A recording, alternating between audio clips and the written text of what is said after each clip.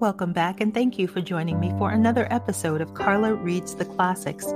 Let's continue with Charles Dickens' A Tale of Two Cities. Chapter 6, The Shoemaker. "Good day," said Monsieur Defarge, looking down at the white head that bent low over the shoemaking. It was raised for a moment, and a very faint voice responded to the salutation, as if it were at a distance. "Good day." "You are still hard at work, I see." After a long silence, the head was lifted for another moment, and the voice replied, "Yes, I am working." This time, a pair of haggard eyes had looked at the questioner before the face had dropped again. The faintness of the voice was pitiable and dreadful. It was not the faintness of physical weakness, though confinement and hard fare no doubt had their part in it. Its deplorable peculiarity was that it was the faintness of solitude and disuse. It was like the last feeble echo of a sound made long and long ago. So entirely had it lost the life of resonance of the human voice that it affected the senses like a once beautiful color faded away into a poor weak stain. So sunken and suppressed it was that it was like a voice underground. So expressive it was of a hopeless and lost creature that a famished traveler, wearied out by lonely wandering in a wilderness, would have remembered home and friends in such a tone before lying down to die.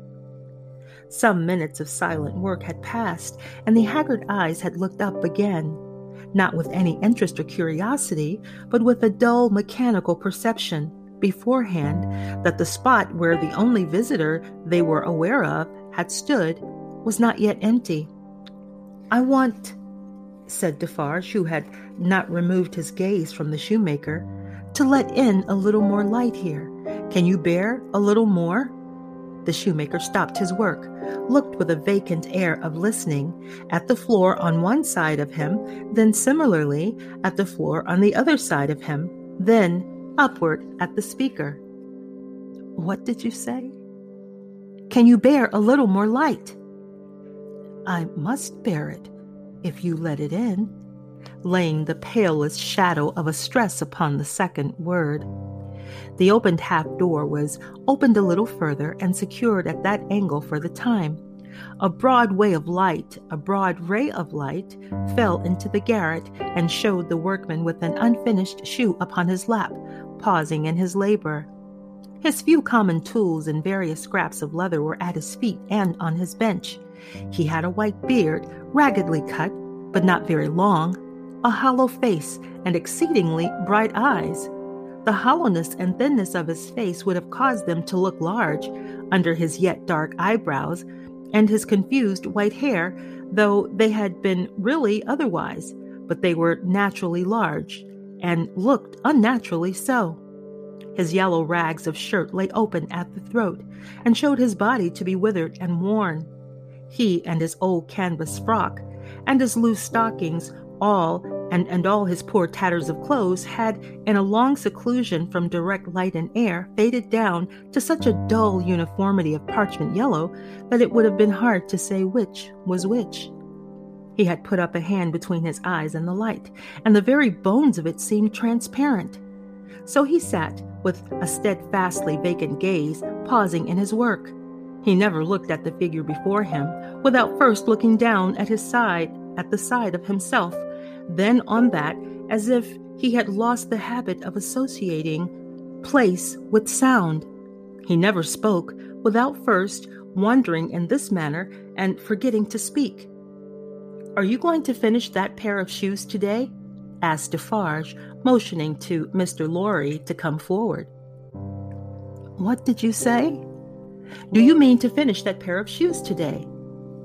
"I can't say that I mean to. I suppose so. I don't know." But the question reminded him of his work, and he bent over it again. Mr. Lorry came silently forward, leaving the daughter by the door. When he had stood for a minute or two by the side of Defarge, the shoemaker looked up. He showed no surprise at seeing another figure, but the unsteady fingers of one of his hands strayed to his lips as he looked at it. His lips and his nails were of the same pale color.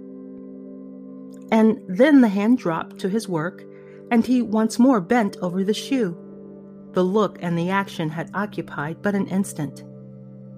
"You have a visitor, you see," said Monsieur Defarge. "What did you say?"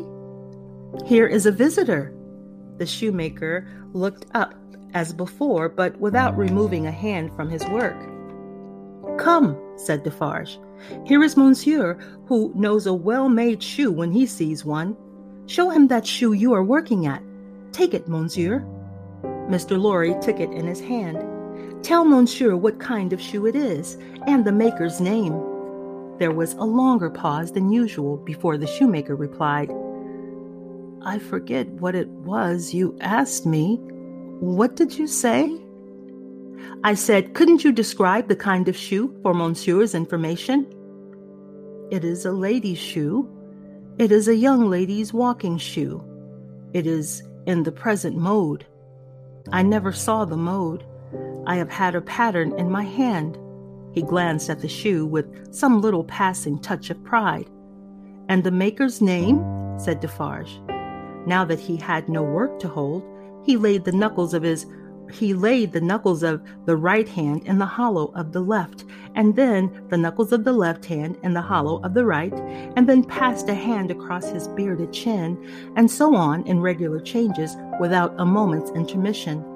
The task of recalling him from the vagrancy into which he always sank when he had spoken was like recalling some very weak person from a swoon, or endeavoring, in the hope of some disclosure, to stay the spirit of a fast-dying man. "Did you ask me for my name?" "Assuredly I did." 105 North Tower." "Is that all?" 105 North Tower." With a weary sound that was not a sigh nor a groan, he bent to work again, until the silence was again broken. "You are not a shoemaker by trade?" said Mr. Lorry, looking steadfastly at him. His haggard eyes turned to Defarge as if it would have transferred the question to him, but as no help came from that quarter, they turned back to the questioner when they had sought the ground. "I am not a shoemaker by trade.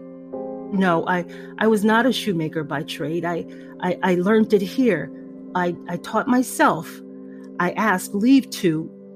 He lapsed away, even for minutes, ringing those measured changes on his hands the whole time. His eyes came back slowly, at last, to the face from which they had wandered. When they rested on it, he started and resumed, in the manner of a sleeper that moment awake, reverting to a subject of last night. "I asked leave to teach myself, and I got it with much difficulty after a long while, and I have made shoes ever since." As he held out his hand for the shoe that had been taken away from him, Mr. Lorry said, still looking steadfastly in his face, "Monsieur Manette, do you remember nothing of me?" The shoe dropped to the ground, and he sat looking fixedly at the questioner. "Monsieur Manette," Mr. Lorry laid his hand upon Defarge's arm, "do you remember nothing of this man? Look at him. Look at me. Is there no old banker, no old business, no old servant, no old time rising in your mind? Monsieur Manette!" As the captive of many years sat looking fixedly, by turns, at Mr. Lorry and at Defarge, some long obliterated marks of an actively intent intelligence in the middle of the forehead gradually forced themselves through the black mist that had fallen on him. They were overclouded again. They were fainter. They were gone. But they had been there.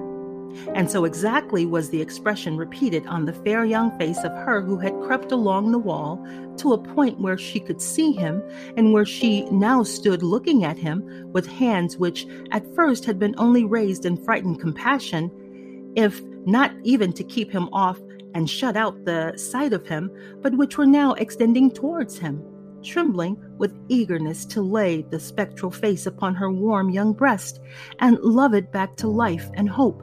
So exactly was the expression repeated, though in stronger characters, on her fair young face, that it looked as though it had passed like a moving light from him to her.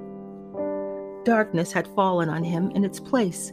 He looked at the two less and less attentively, and his eyes in gloomy abstraction sought the ground and looked about him in the old way. Finally, with a deep, long sigh, he took the shoe up and resumed his work. "Have you recognized him, monsieur?" asked Defarge in a whisper. "Yes, for a moment. At first I thought it quite hopeless, but I have unquestionably seen, for a single moment, the face that I once knew so well. Hush! Let us draw further back. Hush!"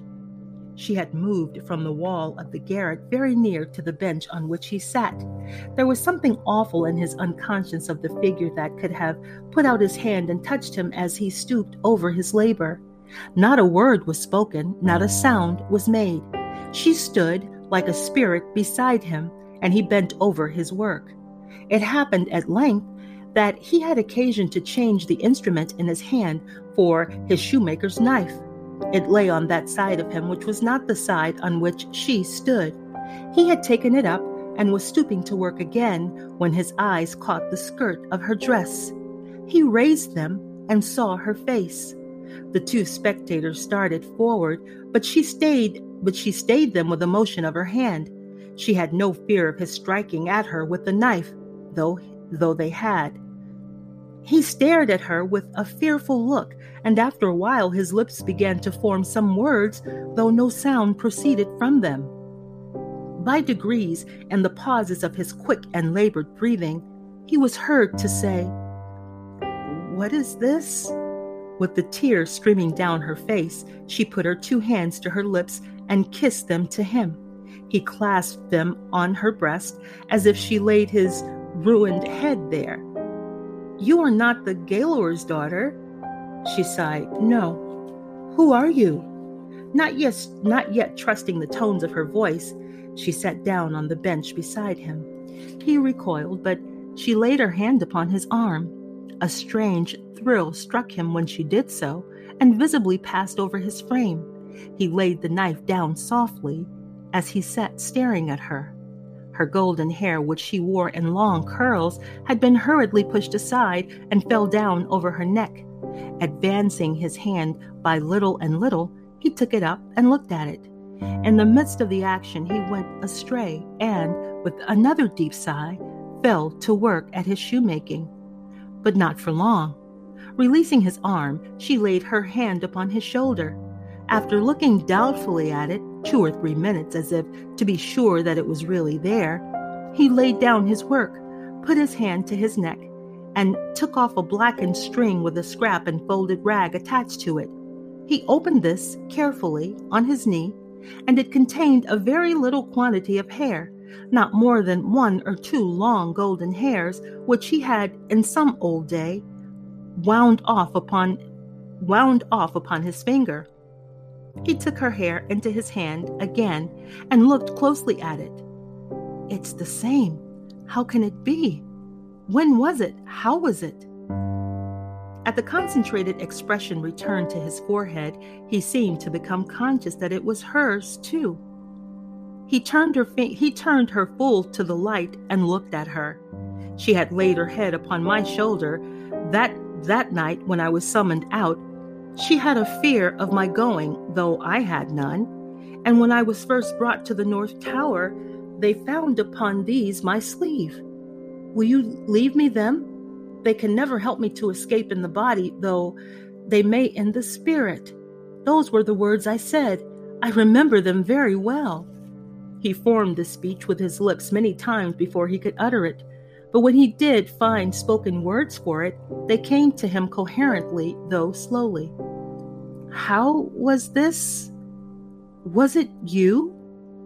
Once more the 2 spectators started, and he turned upon her with a frightful suddenness.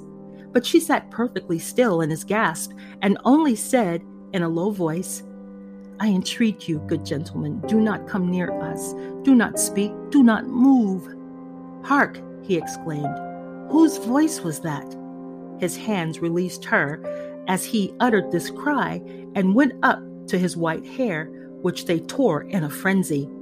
It died out, as everything but his shoemaking did die out of him, and he refolded his little packet and tried to secure it in his breast, but he still looked at her and gloomily shook his head. No, no, no, you are too young, too blooming. It can't be. See what the prisoner is. These are not the hands she knew. This is not the face she knew. This is not a voice she ever heard. No, no, she was, and he was before the slow years of the North Tower, ages ago. What is your name, my gentle angel? Hailing his softened tone and manner, his daughter fell upon her knees before him, with her appealing hands upon his breast. Oh, sir, at another time you shall know my name, and who my mother was, and who my father was, and how I never knew their hard history. But I cannot tell you at this time, and I cannot tell you here. All that I may tell you here and now is that I pray to you to touch me and to bless me. Kiss me, kiss me, oh my dear, my dear. His cold white head mingled with her radiant hair, which warmed and lighted it as though it were the light of freedom shining on him. If you hear in my voice, I don't know what it is but I hope it is, if you hear in my voice any resemblance to a voice that once was sweet music in your ears, weep for it, weep for it. If you touch, in touching my hair, anything that recalls a beloved head that lay on your breast when you were young and free, weep for it, weep for it. If when I hint to you of a home that is before us, where I will be true to you with all my duty and with all my faithful service, I bring back the remembrance of a home long desolate, while your poor heart pined away, weep for it, weep for it. She held him closer around the neck and rocked him on her breast like a child. If, when I tell you, dearest dear, that your agony is over, and that I have come here to take you from it, and that we go to England to be at peace and at rest, and I cause you to think of your useful life laid waste, and of our native friends so wicked to you, weep for it, weep for it. And if, when I shall tell you of my name, and of my father who is living, and of my mother who is dead, you learn that I have to kneel to my honored father and implore his pardon for having never, for his sake, striven all day and lain awake and wept all night, because the love of my poor mother hid his torture from me. Weep for it, weep for it. Weep for her, then, and for me. Good gentleman, thank God. I feel his sacred tears upon my face, and his sobs strike against my heart. Oh, see, thank God for us, thank God. He had sunk in her arms, and his face dropped on her breast, a sight so touching yet so terrible in the tremendous wrong and suffering which had gone before it, that the two beholders covered their faces. When the quiet of the garret had been long undisturbed, and his heaving breast and shaking form had long yielded to the calm that must follow all storms, emblem to humanity, and the rest and silence in which the storm called life must hush at last, they came forward to raise the father and daughter from the ground. He had gradually dropped to the floor and lay there in a lethargy, worn out. She had nestled down with him, that his head might lie upon her arm, and her hair drooping over him curtained him from the light. If, without disturbing him, she said, raising her hand to Mr. Lorry as he stooped over them, after repeating blowings of his nose, all could be arranged for our leaving Paris at once, so that from the door he could be taken away. But consider, is he fit for the journey? Asked Mr. Lorry. More fit for that, I think, than to remain in this city so dreadful to him. It is true, said Defarge, who was kneeling to look on and hear. More than that, Monsieur Manette is, for all reasons, best out of France. Say, shall I hire a carriage and post horses? That's business, said Mr. Lorry, resuming on the shortest notice his methodical manners, and if business is to be done, I had better do it. That brings us to the end of Segment 1 of Chapter 6 of A Tale of Two Cities. Please stay tuned for Segment 2.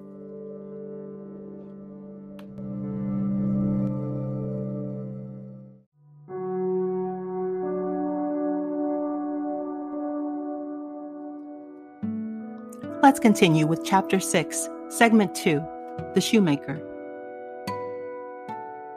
Then be so kind, urged Miss Manette, as to leave us here.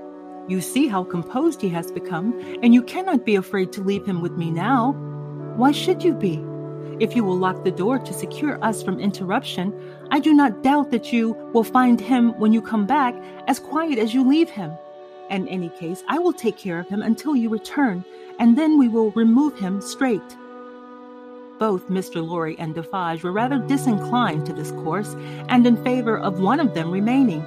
But as there were not only carriage and horses to be seen to, but traveling papers, and as time passed, for the day was drawing to an end, it came at last to their hastily dividing the business that was necessary to be done, and hurrying away to do it. Then, as the darkness closed in, the daughter laid her head down on the hard ground close at her father's side and watched him. The darkness deepened and deepened, and they both lay quiet until a light gleamed through the chinks in the wall. Mr. Lorry and Monsieur Defarge had made all ready for the journey, and had brought with them, besides traveling cloaks and papers, bread and meat, wine and hot coffee. Monsieur Defarge put this provender and the lamp he carried on the shoemaker's bench. There was nothing else in the garret but a pallet bed, and he and Mr. Lorry roused the captive and assisted him to his feet. No human intelligence could have read the mysteries of his mind in that scared blank wonder of his face. Whether he knew what had happened, whether he recollected what they had said to him, whether he knew that he was free, were questions which no sagacity could have solved. They tried speaking to him, but he was so confused and so very slow to answer that they took fright at his bewilderment and agreed for the time to tamper with him no more. He had a wild, lost manner of occasionally clasping his head in his hands that had not been seen in him before, yet he had some pleasure in the mere sound of his daughter's voice, and invariably turned to it when she spoke. In the submissive way of one long accustomed to obey under coercion, he ate and drank what they gave him to eat and drink, and put on the cloak and other wrappings that they gave him to wear. He readily responded to his daughter's drawing her arm through his, and took and kept her hand in both his own. They began to descend, Monsieur Defarge going first with the lamp, Mr. Lorry closing the little procession. They had not traversed many steps of the long main staircase when he stopped and stared at the roof and around at the walls. "You remember this place, my father? You remember coming up here?" "What did you say?" But before she could repeat the question, he murmured an answer as if she had repeated it. "Remember? No, I don't remember. It was so very long ago." That he had no recollection whatsoever of his having been brought from his prison to that house was apparent to them. They heard him mutter, 105 North Tower, and when he looked about him, it evidently was for the strong fortress walls which had long encompassed him. On their reaching the courtyard, he instinctively altered his tread, as being in expectation of a drawbridge, and when there was no drawbridge, and he saw the carriage waiting in the open street, he dropped his daughter's hand and clasped his head again. No crowd was about the door, no people were discernible at any of the many windows, not even a chance passerby was in the street. An unnatural silence and desertion reigned there. Only one soul was to be seen, and that was Madame Defarge, who leaned against the doorpost, knitting, and saw nothing. The prisoner had got into the coach, and his daughter had followed him, when Mr. Lorry's feet were arrested on the step by his asking miserably for his shoemaking tools and the unfinished shoes. Madame Defarge immediately called to her husband that she would get them, and went, knitting, out of the lamplight through the courtyard. She quickly brought them down and handed them in, and immediately afterwards leaned against the doorpost knitting, and saw nothing. Defarge got upon the box and gave the word, "To the barrier." The postilion cracked his whip, and they clattered away under the feeble, overswinging lamps. Under the overswinging lamps, swinging ever brighter in the better streets, and ever dimmer in the worst, and by lighted shops, gay crowds, illuminated coffee houses, and theater doors, to one of the city gates. Soldiers with lanterns at the guardhouse there. "Your papers, travelers." "See here, then, monsieur," the officer said, Defarge getting down and taking him gravely apart. "These are the papers of monsieur inside, with the white head. They were consigned to me, with him, at the—" He dropped his voice. There was a flutter among the military lanterns, and one of them being handed into the coach by an arm in uniform, the eyes connected with the arm looked, not an every day or an every night look at Monsieur with the white head. It is well. Forward. From the uniform. Adieu. From Defarge. And so, under a short grove of feebler and feebler over-swinging lamps out under the great grove of stars. Beneath that arch of unmoved and eternal lights, some so remote from this little earth that he learned to tell us about, this doubtful whether their rays have yet been discovered. As a point in space where anything is suffered or done, the shadows of the night were broad and black. All through the cold and restless interval until dawn, they once more whispered in the ears of Mr. Jarvis Lorry, sitting opposite the buried man who had been dug out, and wondering what subtle powers were for ever lost to him, and what were capable of restoration. The old inquiry, I hope you care to be recalled to life. And the old answer, I can't say. That brings us to the end of the first book, Recalled to Life. Thank you so much for listening, and please do pardon my reading flubs. Until next time.